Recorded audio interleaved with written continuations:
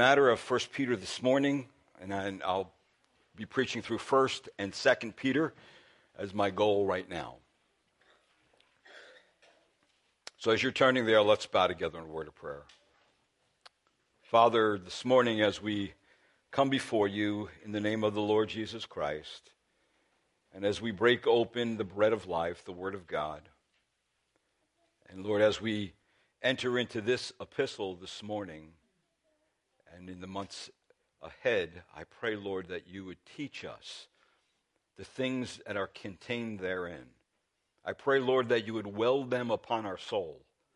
And I pray, Lord, that they would be there permanently and that we would learn how to deal with life, the difficulty of life in the right manner. And I pray as we do that, Lord, we know that you get the glory. But we also know, Lord, we have promises that cannot be taken away from us that have been given by you. And so, Lord, I pray you would help us to look forward to that, especially, Lord, in times of trouble. And I pray this morning in Christ's name. Amen.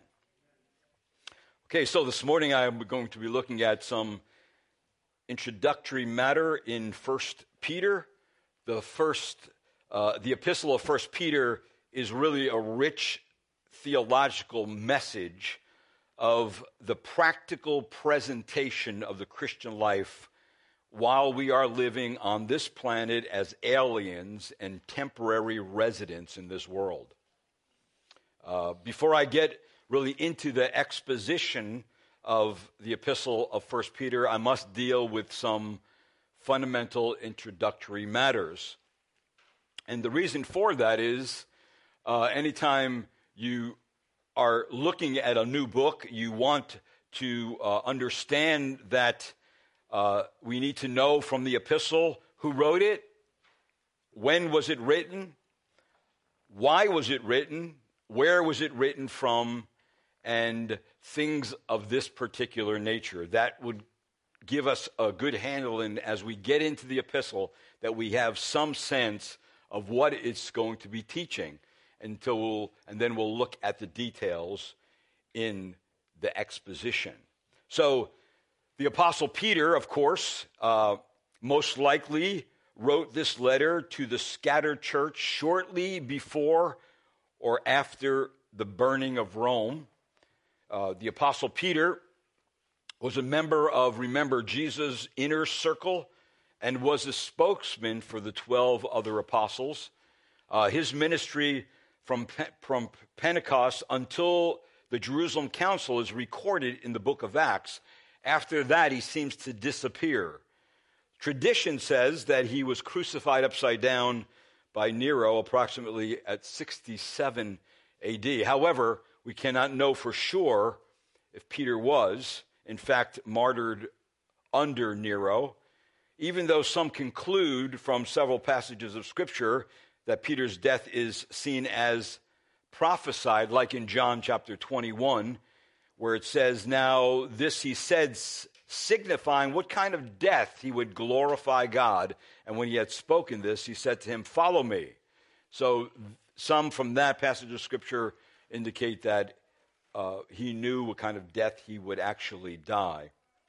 And of course, historians surmise that Nero had Rome burned, and then he blamed it on the Christians after he had burned Rome. So then this really does allow for Peter to be present in Rome between 62 to 64 A.D., where he penned 1 Peter, and of course between 62 and 63, and then 2 Peter between 63 and 64. So Peter did pen this epistle from Rome, and as I have already mentioned some of these things, the date is between 62 and 65 on our screen there, either shortly before or shortly after the persecution of when Emperor Nero burnt Rome. All right, so the audience would be right in verse number 1 of 1 Peter. Look at that. It says, "Peter, an apostle of Jesus Christ,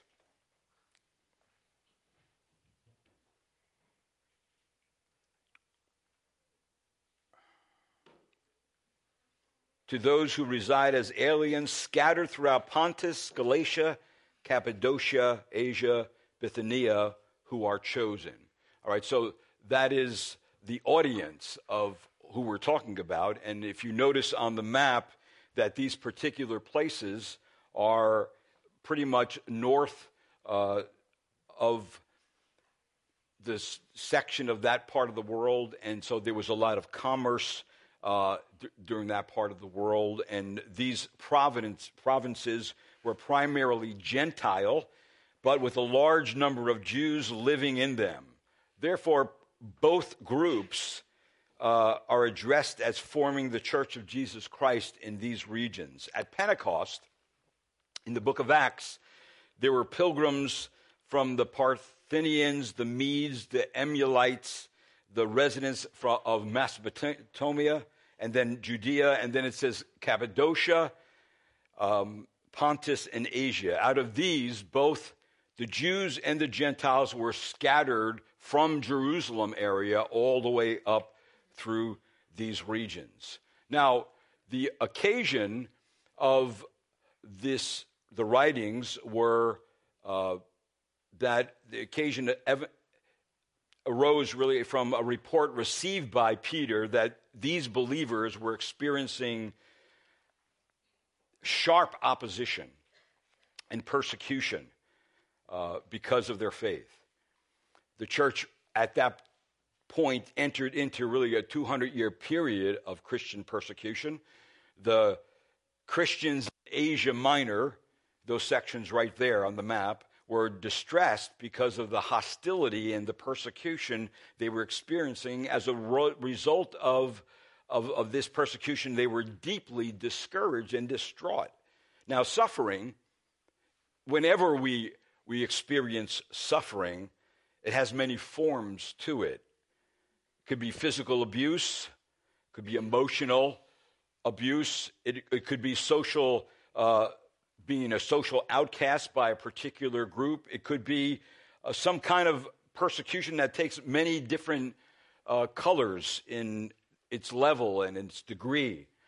But pain or suffering does cause anguish in our soul. And of course, pain or suffering or persecution can be a temptation for people to turn their back on Christ, to surrender to the Christian life, to give in and saying, listen, I became a Christian, never thought there'd be persecution or suffering. I thought it was just going to be a bunch of roses. I thought it was just going to be a smooth pass right into heaven. And we find out life happens, right? And suffering is part of the Christian life. Persecution is part of the Christian life. And it could be that persecution that comes when we believe in Christ. We come to Christ, all of a sudden our friends don't want to have anything to do with us. We come to Christ, all of a sudden our family is pushing us away or organizing things knowing that we'd be in church on Sunday, and they organize it just on Sunday hoping that you would be there, but you don't show up. And so all of a sudden persecution comes. On the job, you may not get a promotion because you're a Christian. You may be asked to do menial tasks because they know you're a Christian and they expect you as a Christian to do those things without complaint. See, so many forms of persecution can come into our life. And so what do we do when being torn, overwhelmed, and devastated, and even crushed by the suffering and of life, where we are marginalized because we know Christ, because we're believers in this world? How do we have a proper perspective on suffering? Because suffering is really the test. It's the acid test of your faith. All right? Hey, as long as things are going good, hey, I'm happy, I can rejoice, I can have fun and do all those things. But soon as problems come, then what happens? We begin to grumble. We begin to complain. We begin to show a side of us that, well, wait a minute, is not necessarily a Christian one, but it's coming out of our heart. See, this is what was going on in 1 Peter, that the people were really under persecution where they were becoming disillusioned and deeply discouraged. So what did Peter do? The Apostle Peter writes a well thought out theology of suffering. That's what he does. And it's not just for the people back then, it's for us too today. And he was writing it so in their marginalized position in this world, they would be brought into a perspective, they would be brought and given a perspective on suffering that is completely and truly biblical. Now, Peter wanted really to communicate to God's children several things in the light of and the backdrop of persecution. All right, so in this theology of suffering, the first thing he wanted to communicate to them is this, that they were special by referring to them as God's chosen and God's temple. See, Christians are really to be assured that they have a special status in the kingdom of God. Now, if you look in verse number 1, it says in the last part of the verse, it says, who are chosen. So the people that have been scattered throughout all these regions, they are going out there knowing something that they have been chosen by God. And of course, I just got done with weeks and weeks on the doctrines of grace. So part of that is election and being chosen, and that is the Greek word, electos, being chosen by God. And so he was saying then, listen, when persecution comes, don't forget that you are special to God, that before the foundation of the world, he knew that you were going to be his children because he chose you in Christ Jesus before that time. I mean, he knew that you were going to have suffering. In fact, God ordains the persecution. He ordains the suffering. And then if you look over to chapter 2, verse 4 and 5, it also says there that they are special because they are this new temple of God, where God dwells now in his people through his Spirit. It says in verse 4 of chapter 2, it says, and coming to him as to a living stone which has been rejected by men, but is choice and precious in the sight of God, you also are living stones, are being built up as a spiritual house for a holy priesthood to offer up spiritual sacrifices acceptable to God through Jesus Christ. So this is the first thing in Peter's theology of suffering, that he wants to assure them that they definitely are special. A second thing is this, that their residency in this world is only temporary. It's good to know that. To belong, well, the reason why is because we belong to heaven, so our future is secure. See, Christians, it is good for us to know that we are just passing through this world and we're heading for home.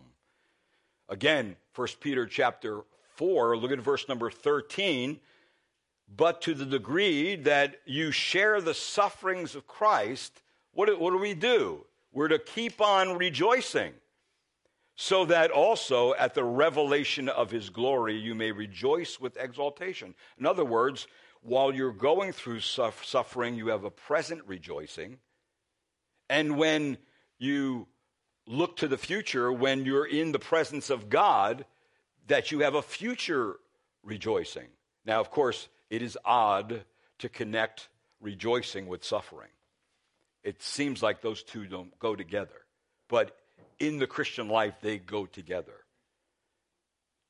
That you have not only been chosen to be saved, but you have also been chosen to suffer in this world. And to know that, listen, you are the real aliens. All right? We're the alien movie right here. All right? We are only here temporarily. We are just passing through. It is good to know that. Our bodies are growing old. Things that we have break and fall apart. The whole world has gone nuts. All right? So why would we want to put our investment here? Our investment ought to be in heaven. It is good to know that, listen, we're only here for a short period of time. The grass withers, right? You cut the grass and it just, it withers, flowers wither, things decay and grow old. And so we are only here for a short period of time. But while we're here, if we're going to live properly, we have to learn to rejoice when it's going bad, and rejoice when it's going good, and rejoice when life seems to not be joyful, but we're joyful anyway because we have an otherworldly reason to be joyful. That's why. Our joy is not to be found here, even though there are many things to cause joy in our life and in our situations. But nonetheless, we have available to us present rejoicing and future rejoicing.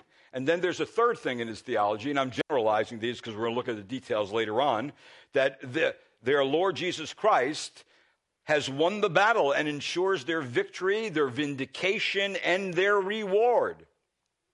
1 Peter chapter 1, look at verse 7.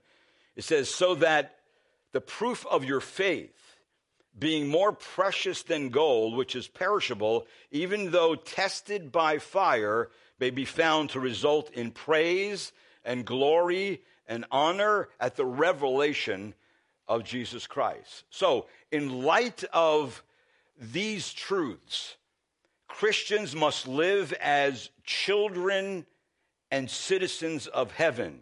Now, saying that means in the epistle of Peter, Christians are given a responsibility. All right? And that responsibility matter of fact, this responsibility is demanded of us. Of course, Christians, when there's a command given to us in Scripture, it's not like we are responding to command like, I have to do this. Remember that we want to do it. We want to do it because we love the Lord. All right? So what is demand? It demands a lifestyle of holiness. You cannot separate genuine conversion to Christ without including a holy life, because the Spirit of God is actually doing that. He is making us holy, different, separated unto God. So for the child of God, holiness is to take on a noticeable difference in how they live, which becomes visible when God's people are being specially abused, mistreated, misunderstood, marginalized by others, even others that are close to you. See, the Christian's response is to all this opposition, no matter whatever way it comes, is to be rich in good works and to have attitudes of blessing even on those who are persecuting you. For in 1 Peter chapter 2, verse 12, it says, notice what it says there. It says, keep your behavior excellent among the Gentiles, so that in the thing in which they slandered you as evildoers, they may, because of your good deeds, as they observe them, glorify God in the day of visitation. Now, if you notice in that passage of Scripture that it's not immediately right now that they will glorify God, but in the end they will. They will glorify God. In other words, Christians, because of your present position in Christ and the future blessing guaranteed to you, let your lives be as witnesses for Christ in this hostile world. So that means that Scriptures do affirm the inevitability of persecution against the true church, which is really comprised of the disciples of Jesus Christ. Why is that? Because Christians bring the exclusive message of the gospel and bear the ever-growing characteristic of a transformed life to their workplace and to their families and to their neighbors and to their in the places that they end up. And the reason why is that because the Holy Spirit is making them holy. The Christian brings to the world the standard of Jesus Christ, which is clearly different from the persons of the world. So then the Christian is a kind of conscience to any society in which it exists. The world and its system does not like when the conscience is pricked by truth, especially when it goes against their philosophy of life or their worldview. But remember, the Apostle John told us in John chapter 3, this is the judgment that light has come into the world, and men love the darkness rather than the light, for their deeds were evil. For everyone who does evil hates the light and does not come to the light, for fear that his deeds will be exposed. So that passage of Scripture is very clear to us that we are to live a life that is completely different, that is different than our old way of life, and that different lifestyle becomes evident for one reason, that you became a believer in Jesus Christ, and now you are truly redeemed by God. You have the Spirit of God living in you. You have the Word of God in your hands, and God is changing you. In fact, look at this passage of Scripture in 1 Peter. Look at chapter 4, verse 3 and 4, because here the Apostle Peter mentions the difference in lifestyle after one comes to Christ. Now, you may have experienced this. I've experienced this passage of Scripture. Notice what it says in 1 Peter 4, verse 3. It says, "For the time already past is sufficient for you to have carried out the desire of the Gentiles, having pursued a course of sensuality, lust, drunkenness, carousing, drinking parties, and abominable idolatries." Verse 4, "In all this, they are surprised that you do not run with them into the same excess of dissipation, and they malign you for that." See, as long as you were partying with them, nothing was wrong. But now, hey, they say, once you partied with us and you were willing to do all kinds of mischief with us and have good times with us, now you're a goody two-shoes, holy roller Bible thumper. That's who you are now. You're so different. You're weird now. And so they say you're brainwashed and you're no more fun to hang around with. When you get over your religious phase, come look us up and we'll get drunk or high together. That's what my friends told me when I tried to witness to them after I gave them the gospel. Of course, rightfully so, because I used to party with them. Right? I used to go with them. And of course, all those things you listed, we used to do that. But now that we come to Christ, those days have ended. And see, if they have not ended in your life, there's a real big problem.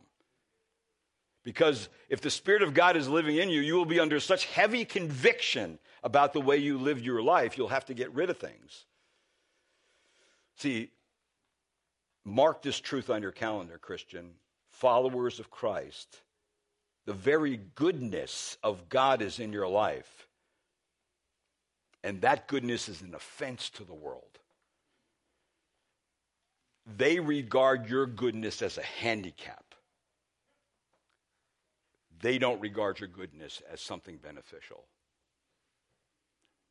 So, the purpose statement that Peter has in Scripture is that Peter calls persecuted Christians to live a holy life as children of God and citizens of heaven, pointing them to the example of Christ and their future hope. There it is right there. Christ is my example in living a life even when it comes to persecution and suffering, and my future hope is my motivation in life too while I'm going through trouble. So the literary style that Peter uses in his writing is that of end-time view of life. The centrality of the end of all things is all over 1 Peter. See, 1 Peter is focused on eschatological salvation, the end result. Salvation is really a present experience, but it progresses through life, and the end or the goal of one's life, of one's faith, is the salvation of the soul. 1 Peter chapter 1, look verse number 9. It says, obtaining as the outcome of your faith the salvation of your souls. See, so that is the end result for Peter. You have to know that whatever we're going through between now and the end has been ordained by God. We are not left alone. This passage of Scripture and others have an outlook that looks at the end of all things. In other words, believers live in a tension between the here and now and the future. While we live in the here and now, the current sufferings prepare us for both final judgment and final salvation. And while we traverse this world with all its instabilities and uncertainties, Christians have a strength, have a hope, have a certainty for the future that no one else has. You realize that, right? See, and that's the way we have to live our lives. We have to live our lives with this hope intact, with this understanding intact. Now, why is this? Because of the primacy of two major end-time events. One has taken place already, and one is yet future. The first primary major of future event is the resurrection of Jesus Christ, that as the basis of our salvation. It says in 1 Peter chapter 1, verse 3, "Blessed be the God and Father of our Lord Jesus Christ, who according to his great mercy has caused us to be born again to a living hope through the resurrection of Jesus Christ from the dead." And our hope too. So it's the basis for our salvation. It is the basis for our hope. It actually took place. Jesus' sacrifice was accepted by the Father. And so that means that Jesus won the battle against all the evil forces, against Satan and death, and proclaimed defeat after his resurrection. Therefore, the Christian can resist the human opponent as well as the demonic forces against them. That's why you find passages like this in 1 Peter chapter 5, verse 8 and 9. Be of sober spirit, be on the alert. Your adversary, the devil, prowls around like a roaring lion, seeking someone to devour. But resist him, firm in your faith, knowing that the same experience of suffering are being accomplished by your brethren who are in the world. That is the first thing. And then we live in light of the second major end-time event. And what is that? That is the second coming of Christ. The major event where now is yet, it's still yet future, but that is a major event that is emphasized in this epistle. It's called the Revelation, and that's how it just ends with it. And like in 1 Peter chapter 1, verse number 13, it says, "Therefore, prepare your minds for action, keep sober in spirit, fix your hope completely on the grace to be brought to you at the revelation of Jesus Christ." So it's bringing us, it's bringing our minds to think about something, to think about what is yet in the future for us. So the afflicted saints are to have their eyes on the end goal, because it is the second coming of Christ that where the final victory will come, where the final salvation, the completion, the consummation of our salvation will come. That's why, like passages like 1 Peter 4, verse 13, "But to the degree that you share the sufferings of Christ, keep on rejoicing, so that also at the revelation of his glory you may rejoice with exaltation." See, that is what he's saying to all of us in this world that we live. Now, there are several major themes that we're going to run across in this epistle, and the first one is God. It's used 39 times in this epistle. The primary thing in reference to God is his absolute sovereignty and control over this world. The center of God's plan is his chosen, redeemed people, called out of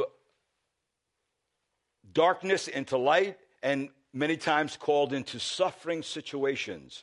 But in there, they maintained their eternal life and salvation. And while they're there, they're to perform good deeds. And, of course, they're going to be vindicated by God for living that way. So, in other words, God gives grace to his people during suffering.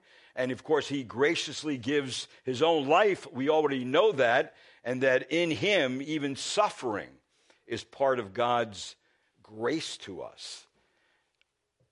And at the end, that God is the judge and is the only one who is able to take vengeance fairly. God has never given us the authority at all to take vengeance on anyone, no matter what the crime may be.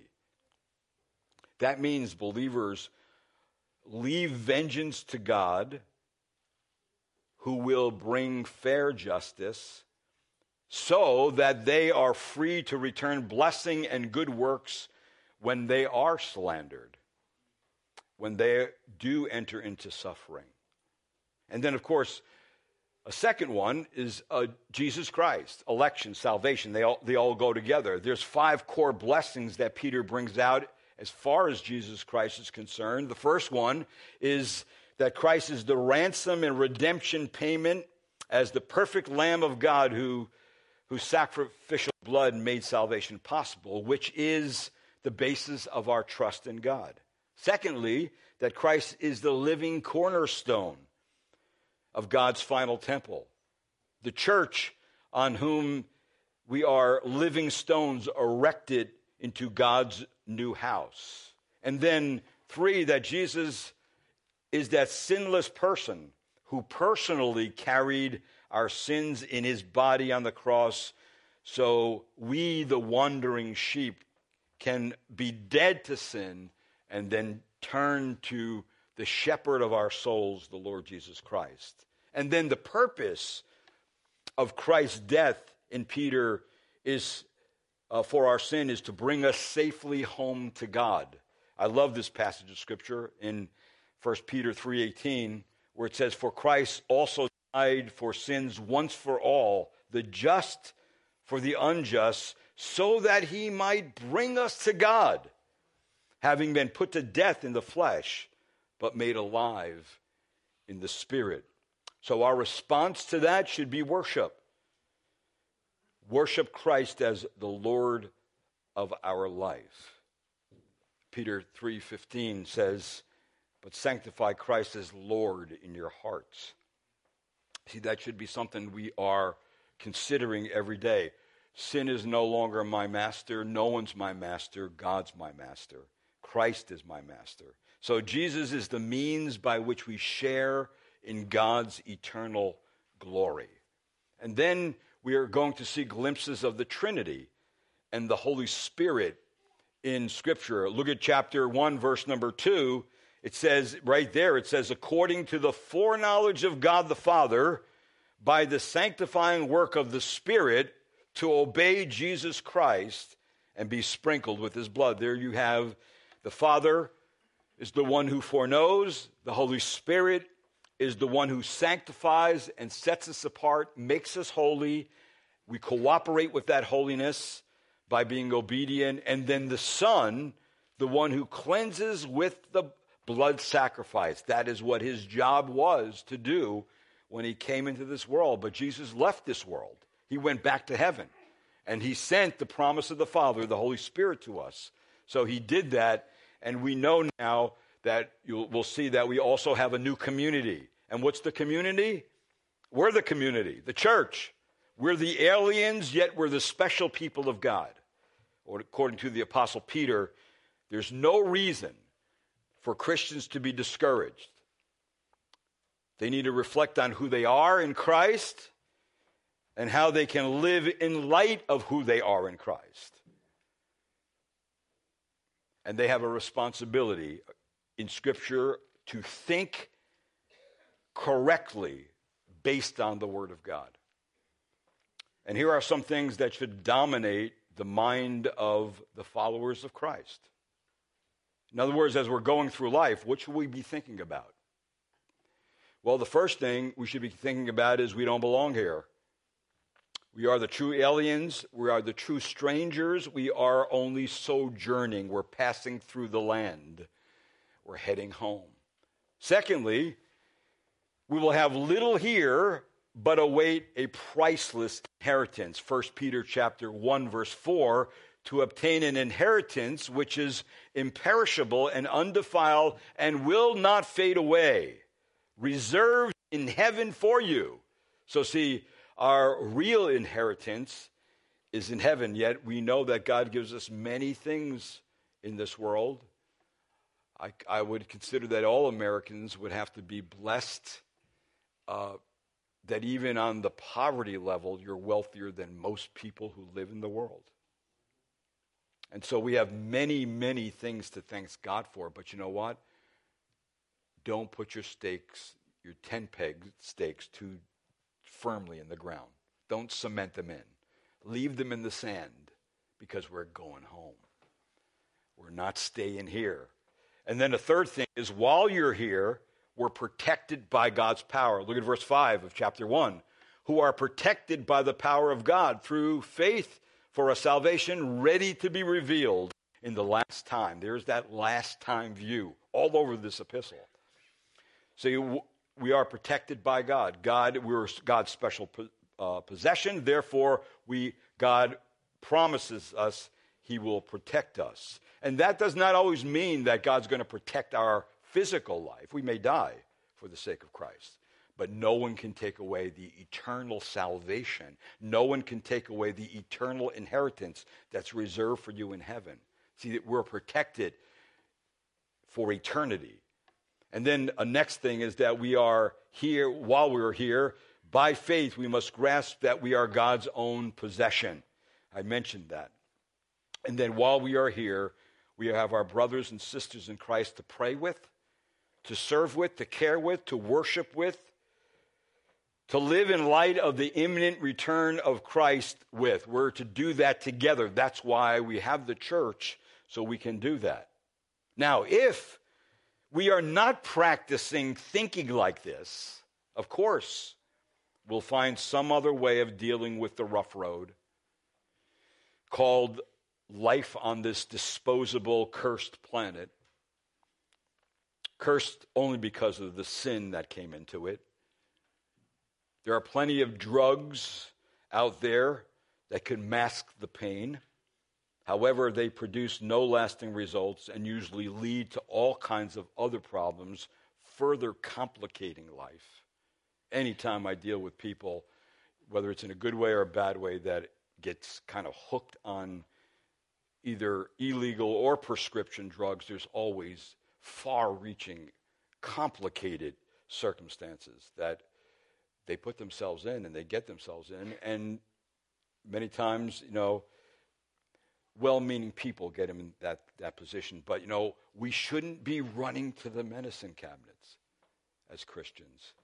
Not that all those mercies are given to us by God in good ways, but we have to be very, very careful and wise how we use them, because they can be very detrimental to our holiness, to our being effective for Christ in this world. So we have to be very, very careful and examine ourselves on why are we involved in a certain regimen of possibly drugs. Is it to mask the pain? Is it to cover up the hurt? Is it to just deal with life because that's the only way you know how to deal with life? That's not how we ought to be doing it. It's not thinking correctly. We have to think correctly as believers. God wants to change our understanding of life so we can live in a very responsible way. Now, that also means that there is a responsibility for Christians. And I already mentioned it. We are to live lives of holiness. So believers belong to God, therefore are responsible to live differently from their former way of life. We are to be holy in everything we do. 1 Peter chapter 1, verse 15, like the Holy One, you who called you, be holy yourselves, also in all your behavior. See, we're never to be perfect, but we are to be holy. Holiness means both to live apart from the world and to live for God.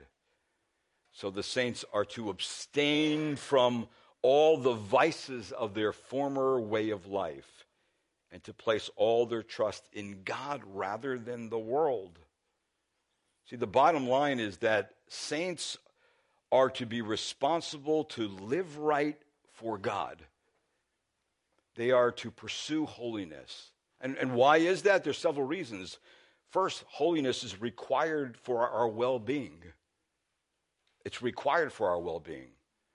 So we are called to and must earnestly strive for personal and practical holiness in our lives. That means believers are to be set apart from evil, but separated to God, consecrated, and entirely given up to his service. Secondly, holiness is necessary for effective service to God. We have to be holy to actually serve God rightly.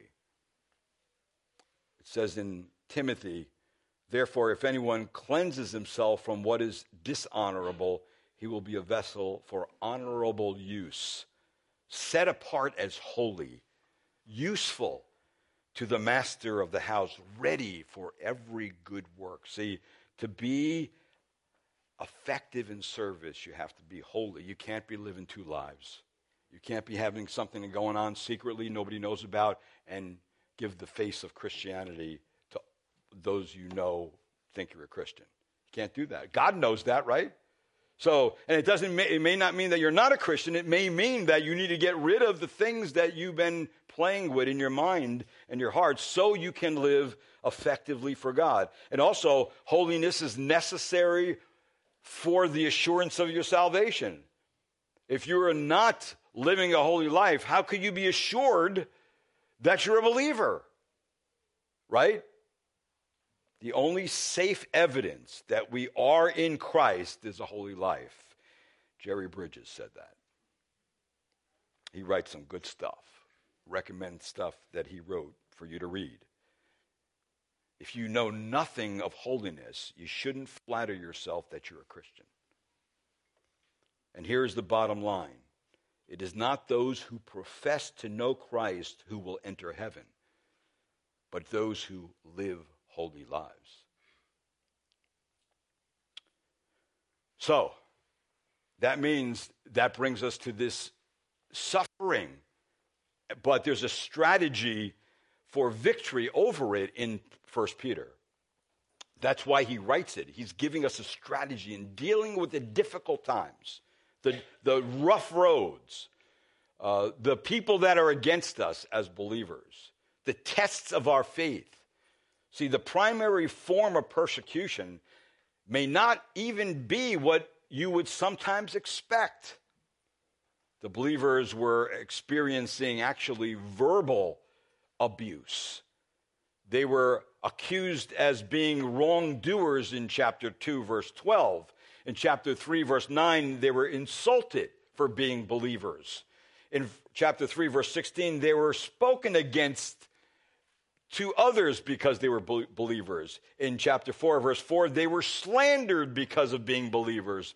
And in chapter 4, verse number 14, they were mocked for being believers. See, they also were expecting fiery trials. In chapter 4, verse number 12, or chapter 4, verse number 12, it says, "Beloved, do not be surprised at the fiery ordeals among you, which comes upon you for your testing, as though some strange thing were happening to you, but to the degree that you share in the sufferings of Christ." See, so these will come. These persecutions were really in the form of vile slander and calumnious attacks against them because they were Christians. They were being hated and suspect because they withdrew from the licentious practices and amusements of their pagan neighbors and families. And apparently they were also charged as being disloyal to the state of Rome. All right, so this is what I just mentioned. See, and that means several things. That under this point of this suffering and the strategy for victory over it is that these Christians had a lot of pressure to adapt to Roman values, to Roman customs, to Roman culture, as well as expectation to follow Rome's ethical and moral standards, which were totally opposite of God's standards. Isn't that what Hollywood tries to do with people? Young people have so much pressure on them because they don't look a certain way, or they don't wear certain clothes, or they don't listen to certain music, or they don't follow a certain group. All right? And so the peer pressure in high schools is tremendous on young people, but we're all bombarded by the world trying to get us to think like they think, to have their ethical and moral standard. Also, these people had pressure to be pro-Roman and show loyalty to Rome. See, that Rome wanted Christians to make a valuable contribution to Roman life. And when they didn't, they were persecuted for it. The trade routes that in that section, those provinces, brought many different religious ideas to that region and to believers. Old gods were blended with new gods. That's called syncretism. The Roman cult of the worship of the emperor as gods was on the rise during that time. The trade routes also brought many opportunities for pursuing and obtaining wealth. Very wealthy area they were living in, and that wealth was increasing because of both the Black Sea there and the coastal areas of the Med. They had a lot of opportunities for wealth. So Christians were being tempted in that way to either they were not able to make wealth because they were believers, or they were pursuing it and leaving other things behind that were most important. Also, there was a confusion about what good meant. For the Roman, it meant one's duty to the state and to the city, rather than a moral and ethical practice of good works. So they were on different spectrums when it came to what's good. What are good works? Even Pilate said, what's truth? Of course, in the mindset it was also what's good. What good to you is different than what good is to me. All right, so there was a difference, but the Christians understood what goodness was based on the Word of God, based on their relationship to Christ. So Christians were citizens of heaven rather than citizens of Rome. But I tell you what, we're citizens of the United States, right? But I tell you what, you want to know what makes the best citizen? A Christian citizen. A Christian will be one of the best citizens because they will do things that honor God. And when we honor God, everybody gets honored in some respects. So Christians were citizens of heaven rather than citizens of Rome. And that means that Christians were naturally marginalized and rejected, just like in some respects we are today. Maybe not to the extent that was happening here, but in different parts of the world, Christians are not welcomed in any realm of society and even are killed for their faith. And so we have to consider that. Now there's three elements, as I come to an end here, there's three elements in the Christian's end-time perspective of suffering that is brought out in Timothy. And I'd like you to look at these passages with me. And, of course, it's going to be, the first one is going to be suffering is a sign of faith's genuineness. You have to ask yourself, okay, I'm a Christian, I'm going through trouble. Why is that? Well, look what it says in 1 Peter chapter 1, verse 6 and 7.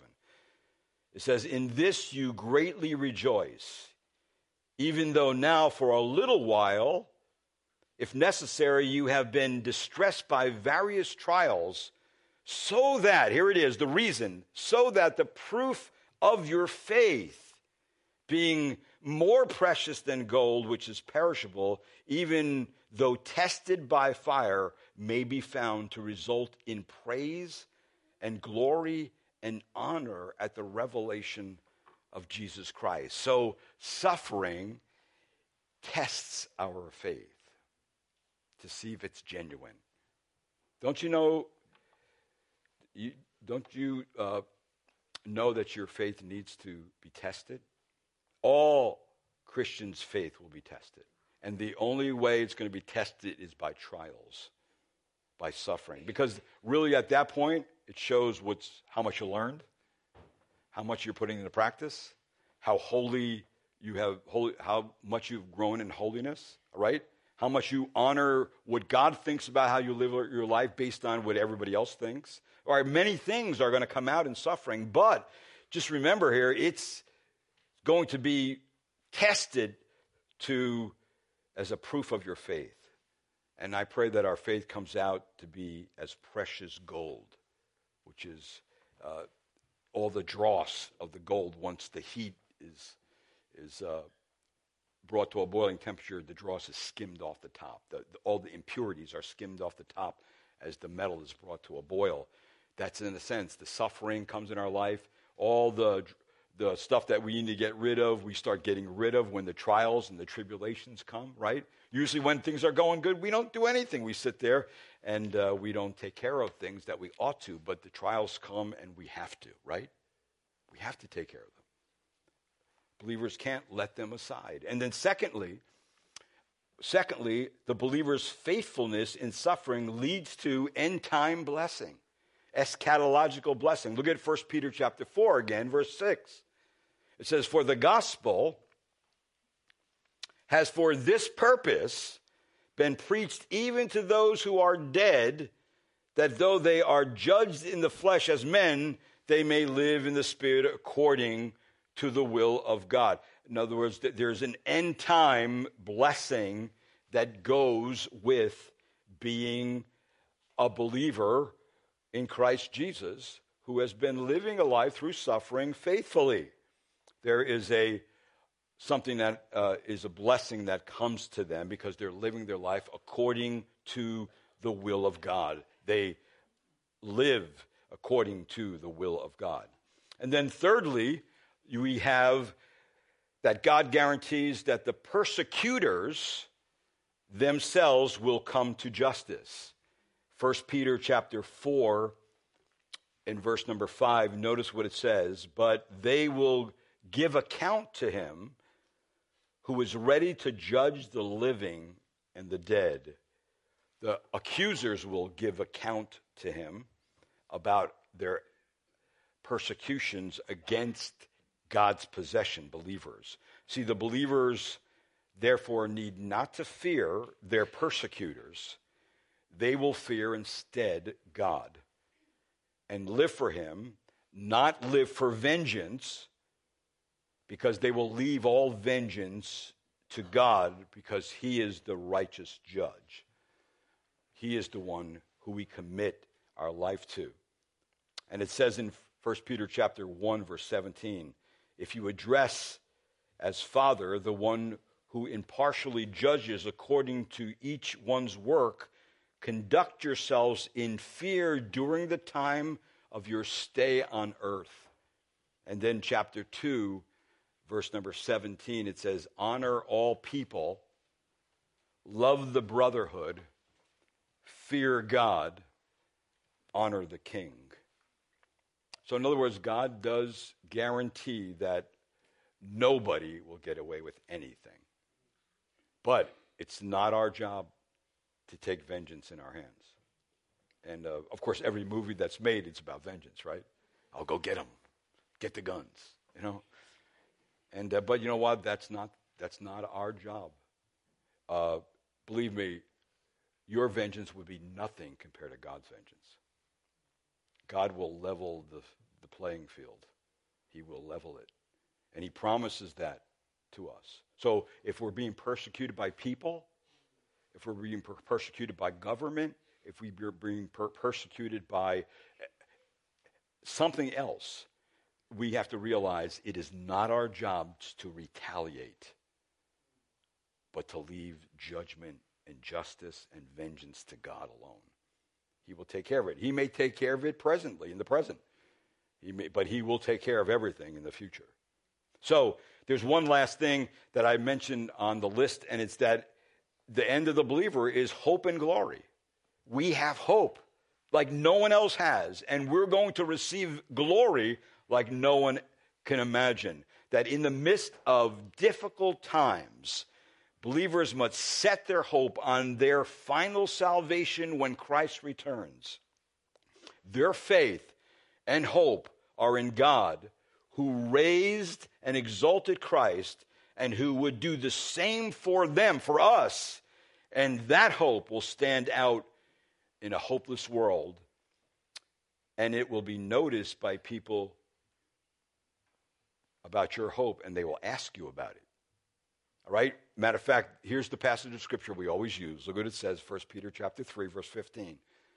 It says this, but sanctify Christ as Lord in your hearts, 1 Peter 3:15, always being ready to make a defense to everyone who asks you to give an account for the hope that is in you. How do we do it? Yet with gentleness and reverence. Remember, it's all removal of vengeance and retaliation is taken out of the Christian formula. All right? And so, hey, how come your perspective on life is so different than anybody else's? What's with you? Chance to give the gospel, right? Chance to do good deeds to the person. Chance to have contact with someone who doesn't see it your way, and that you could be kind to them and share with them why you have that hope. Right? Why you have that hope. See, those times will give you great gospel opportunities if you live that way. But I tell you what, if you live just like everybody else around you and nobody senses anything different about your life, your language, your actions, your dress, they won't ask you anything. They'll just think you're just like them. And so being holy is being different. Different. Because you're Christ. That's how we ought to live. And that's where Peter is landing for you and I. So may this study of 1 Peter make us those kind of people. Holy people that have a hope for the future and for the present that gives us many opportunities to do good and to share the gospel with people. Let's be that kind of people. Amen? And God will receive glory, and we will, our promised glory in heaven. That's the promise.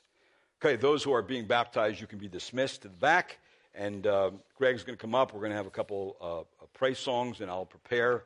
So this pulpit needs to be moved too.